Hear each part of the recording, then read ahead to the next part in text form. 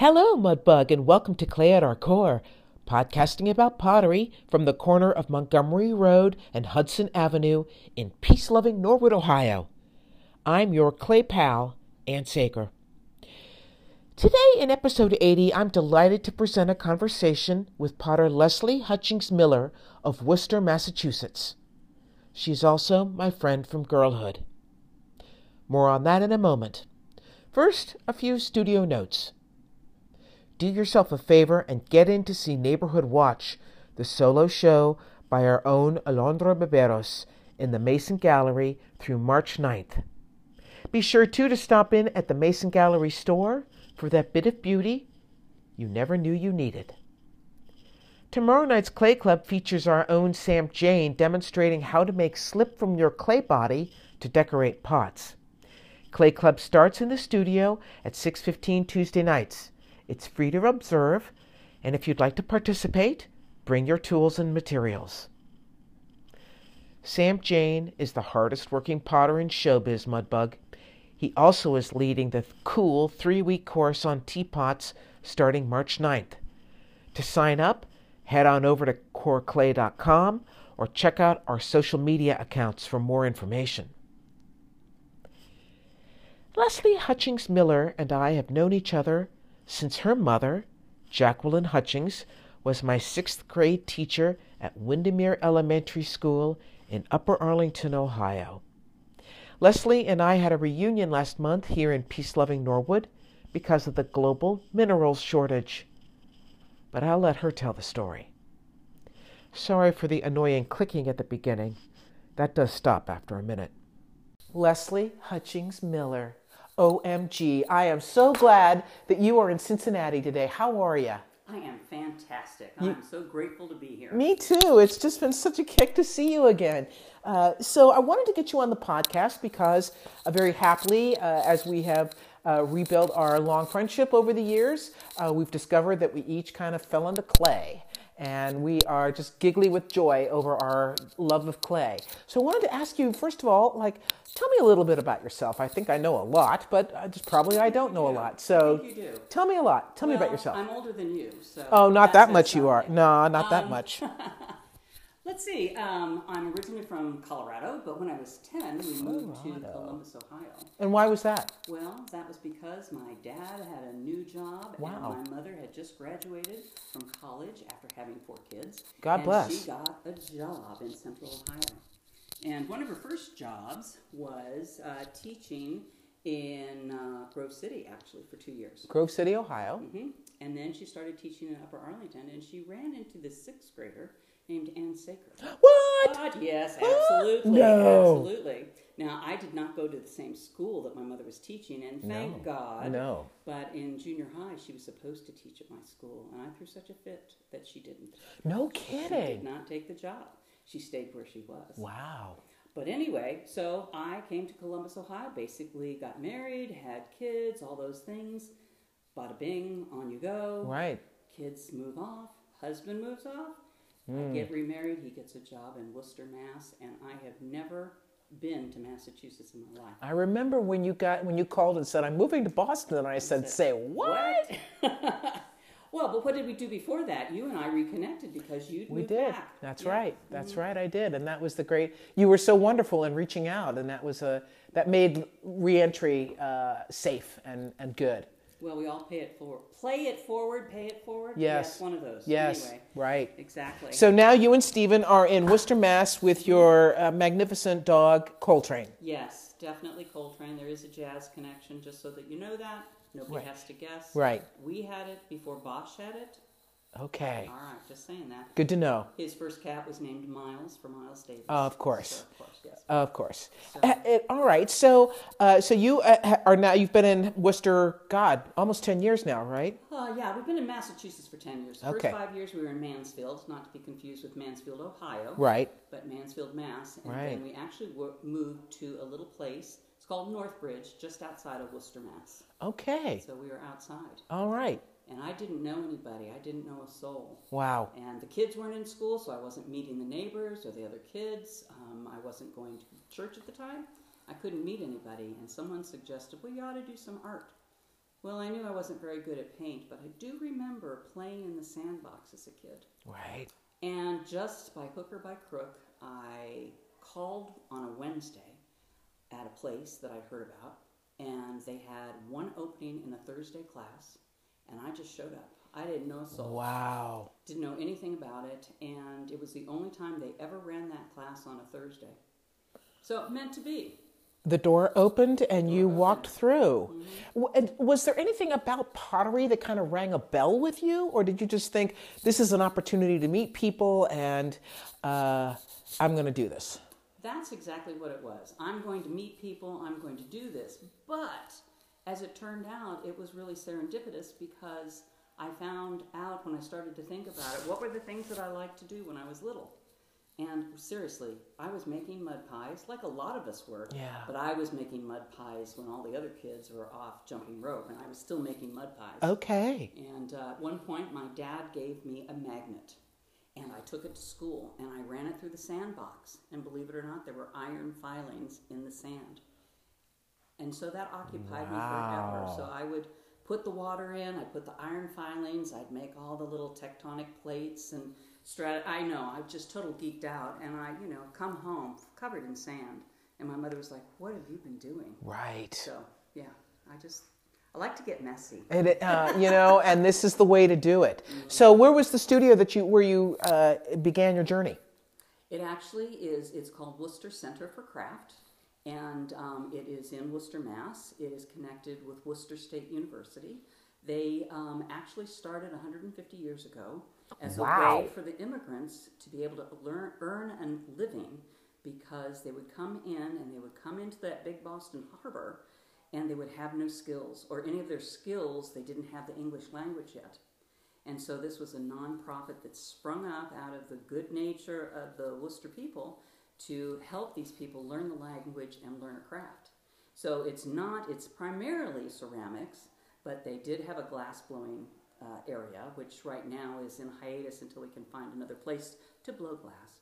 Wow. But they have painting, they have photography, they have enamel work, metal work, all those things. And they have a studio space that they let artists come in and bring in work. And they have a little shop where they sell the things, not only that the resident assistants and the teachers make, but other potters throughout the United States. And there are some from Ohio in there, because I always check. Now, don't ask me their names because I don't remember them. But, yeah, so. But that must be so exciting to walk into a building like that with a history like that, knowing that for 100 plus years, it was reaching out to people who needed an entry into their new home. Yeah. But instead of forcing them into a factory or something like that, you could learn an artwork and a way to make art. That's just seems so Massachusetts, I think. I think so. A little bit, right coast. Yeah. No, Whatever. Yeah. The Boston thing. The Boston That's thing. great. So when was that? When did you take this first class? It was in 2019. Okay. In March. In March. So I'm going on my 5th year coming up here. Okay. Did I get that right? Math is not my strong subject. Then, of course, COVID hit like within 9 months or so. Right. And so I had to go home, and we were doing a lot of things over Zoom. We had a Facebook page that our director, Tom O'Malley, had something that he called Tom at 10. And at Friday at 10 o'clock in the morning, it was free to anybody who was on Facebook. And I actually hooked up a friend who used to live down the street from us. Pete Williams was his name, and now he's in the UK, and he could catch it a couple times. Wow. So it really spreads. But he started doing that, and then, I had some pottery peeps, and we would just have a Facebook meeting that we would set up, and we would throw at home or hand build at home, but we would all be communicating while we were on Facebook. Oh, interesting. Okay. So we had open studio, we had classes, things like that, until COVID finally released some of its grab on us. Right. And we're back in the studio. It is fascinating to me how many studios and what they did to adapt to that condition, to allow people to continue creating. And how do you, when you look back on the art you made in that time, do you have a feeling about it? Does it remind you of something? Did you give it all away because you didn't want to see it again? I kept liked my earliest things because that's good advice. Everybody, keep your first cup. Just keep it so that you know where you've come from. Right. But I think what I created more than anything in that time was a lot of reclaim. Because things didn't turn out. I mean, I didn't have a wheel at home. I didn't want to have a wheel at home because I didn't really have the space. I didn't want to dedicate that space to that. But the hand building was something that I could just zone out and do. And it was a little more forgiving because my mind gets distracted as, well, you've known me a long time, so you know this about me. You know, it's little digressions everywhere. But when you're pulling up on the wheel, you can't do that. Right. Or your pot has now become a flower pot, or it's become a sculpture because it's not straight anymore, it's not round. But the hand building seemed to be a little bit more forgiving for me, being distracted. So that's what I ended up doing most of COVID, mostly in brown clay. And then I didn't like the glazes that we had to offer on the brown clay at the time. And so I switched to a white stoneware. Fascinating. Okay. Okay. And the reason that you and I have had this happy opportunity to see each other again, let's talk about that. How did that happen? Well, we've got these global shortages in the supply chain for all of the clay. Different things are missing. I can't always get the chemicals right, but what is it? It's a Gersley borate. Borate and a bunch of other things. And it not only goes in your clay, but it goes in your glazes and other things. And what seems to happen is we run out of them, or there's a shortage, or a mine closes down because of economic situations, and all of a sudden there's a shortage. Yep. And what seems to happen, especially with the smaller studio people, which would be anybody under, like an industrial size, that it's all taken by industry. Yeah. And so by the time we potters figure out a solution, the big industries have also figured it out, and they have cornered the market on those things. So we're constantly in a state of having to recreate the wheel, literally and figuratively. And so that's why I'm here, because I ran out of a clay that I love. Which is? Okay, I'm going to get it wrong because it goes by two names. It's Miller, and it's also Laguna. Okay. So it's the Laguna 620. And we would call it the Miller, I call it 580. Okay. So it has two names, because I think Miller Pottery was in Ohio, and Laguna bought Miller, something like that. Sure, Byesville, Ohio. Yeah. Right. Yeah. And I was using that, and then all of a sudden it was gone. And the replacement that, of course, Laguna's had to come out with, and it wasn't working for me. It was working for other people in the studio, some of them, but not all of them. Well, I did a deep dive. I do this about every couple of weeks, seeing if I could find this clay somewhere. And lo and behold, one night, 3 weeks ago, I see that it's at Core Clay. Oh my God, I know somebody at Core Clay. In peace-loving Norwood, Ohio. I know. and the beautiful thing was, it was like a weekend, and I can't call them because, there's nobody there. But I have Anne. I have her contact information. And so I sent her a text. She says, I'll check tomorrow when I'm in.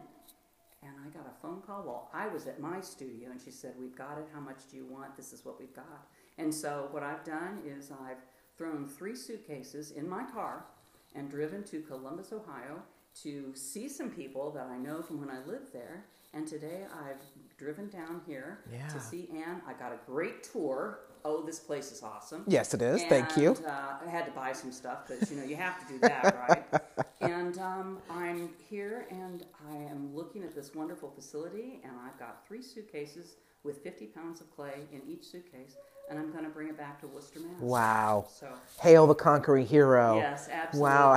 Have you told your other Potter peeps in Worcester, Mass. that you have hit the jackpot with 620? Not yet. Wow. And I was waiting until I don't know. brought it back and talked. They might mug you. I mean, I love y'all, but there's a fine dividing line. We all pay it forward. Thank you. Right. We pay it forward. Yeah, we do.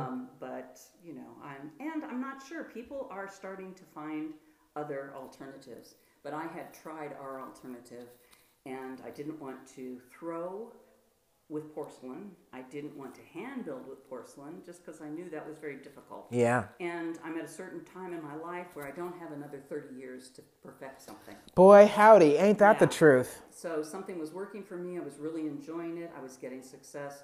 So until I run out of my 150 pounds of clay, this is what I'm going to be doing. Awesome. Very exciting about that. So, do you have a vision in mind for what you want to do with this clay? Do you have some ideas? I do. I've just recently run across a different situation that people seem to like.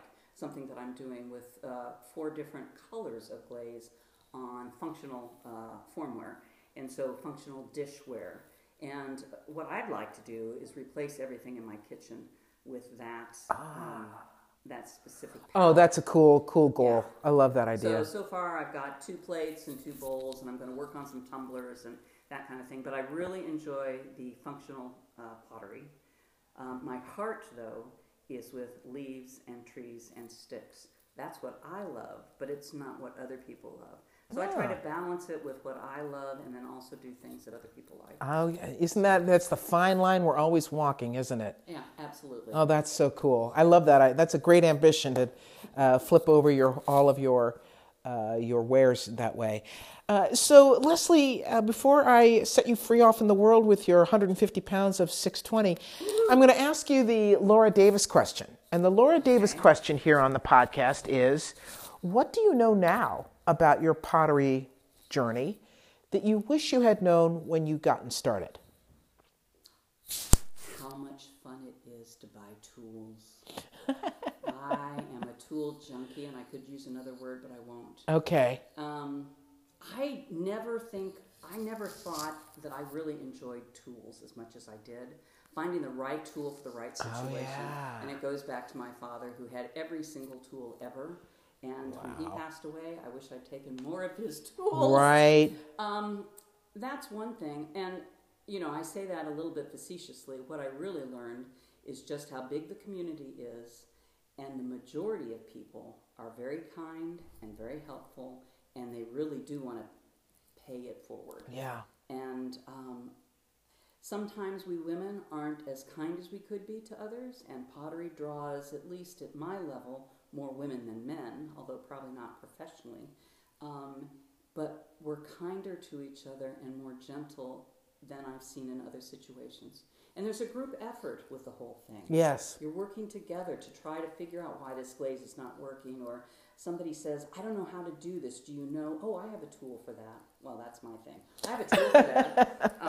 Or, how did you get this glaze? And people will take the time to spend the time. Yeah. It's very inclusive. Very much so. I think so. Very great community, and really I have yet to meet a real stinker, I got to tell you. I would agree. I think everybody is just lovely. Mm-hmm. And I don't know whether do you think that's because clay draws people like that, or do you think people like that get drawn to clay because of the tactile experience? I mean, what do you think is going on there? Oh, well, obviously chicken or egg, which came right, first. True. But I think that pottery and ceramics, and I think of them as the same thing, it really draws somebody who's got a little bit of a left mind and a little bit of a right mind. It's an interesting combination of somebody who can do detail and structure and really can be free form and artistic. And I think it probably does attract a certain type of person. Seekers. Yes. I think we're all seeking something. And learning. Yes. Lifelong learning. Yeah, and knowledge. for sure. Yeah. For sure. I talk about this all the time, that all the research shows that just doing the crossword puzzle or the Sudoku is not what protects your brain. What protects your brain is doing something that makes your brain say, ouch. Yes. Where you have to actually break out of your routine and your rut and train. And I think, boy, you're constantly doing that with pottery, right? It is just a constant learning. Shrinkage. Yeah, right. That's math. Right. Oh my God. Yeah. Yeah. Ouch. Yeah. That's hurt my brain. If Jackie Hutchings were here, and she'd be shaking her finger at us about saying how much we hate math, but Oh, she would. she would. But she'd be correcting our English, too. Oh, God, yes. God bless her. We love you, Jackie, wherever you are. Anyway, Leslie, I am so happy to see you, you beautiful creature. Thank you so much for coming down to Norwood, Ohio. Hey, thank you for having me, and I am so grateful that we have reconnected. Me too. Now twice. Me So, too. We love it. again. All right. So long. Bye. Thank you, Leslie. I know that I can relate to being a tool junkie. It was so good to see you again. And best regards to the Worcester Center for Craft from all of us at Core Clay. I hope you enjoyed the two-part series of selling your pottery at market and found it helpful. If you're planning on participating in the Spring Pottery Fair, you can now mark April 7th on your calendar, because that's when Potter Dennis Allen, a friend of the podcast, is hosting a free coaching session at his studio in Lebanon. The session is 2 p.m. April 7th at 1995 Wilmington Road. Dennis says everyone is welcome. Another reminder, Mudbug, to take the online class to refresh yourself on our studio cleanup practices. Scrape the tables, please. And that's it for episode 80 of Clay at Our Core, Mudbug. Next week, we talk with studio member Donita Parrish de Bono, a Cincinnati lawyer who works for the least among us. Donita talks about how her clay practice informs her legal practice. Until then, this is your clay pal, Ann Saker, hoping the kiln gods are smiling upon you.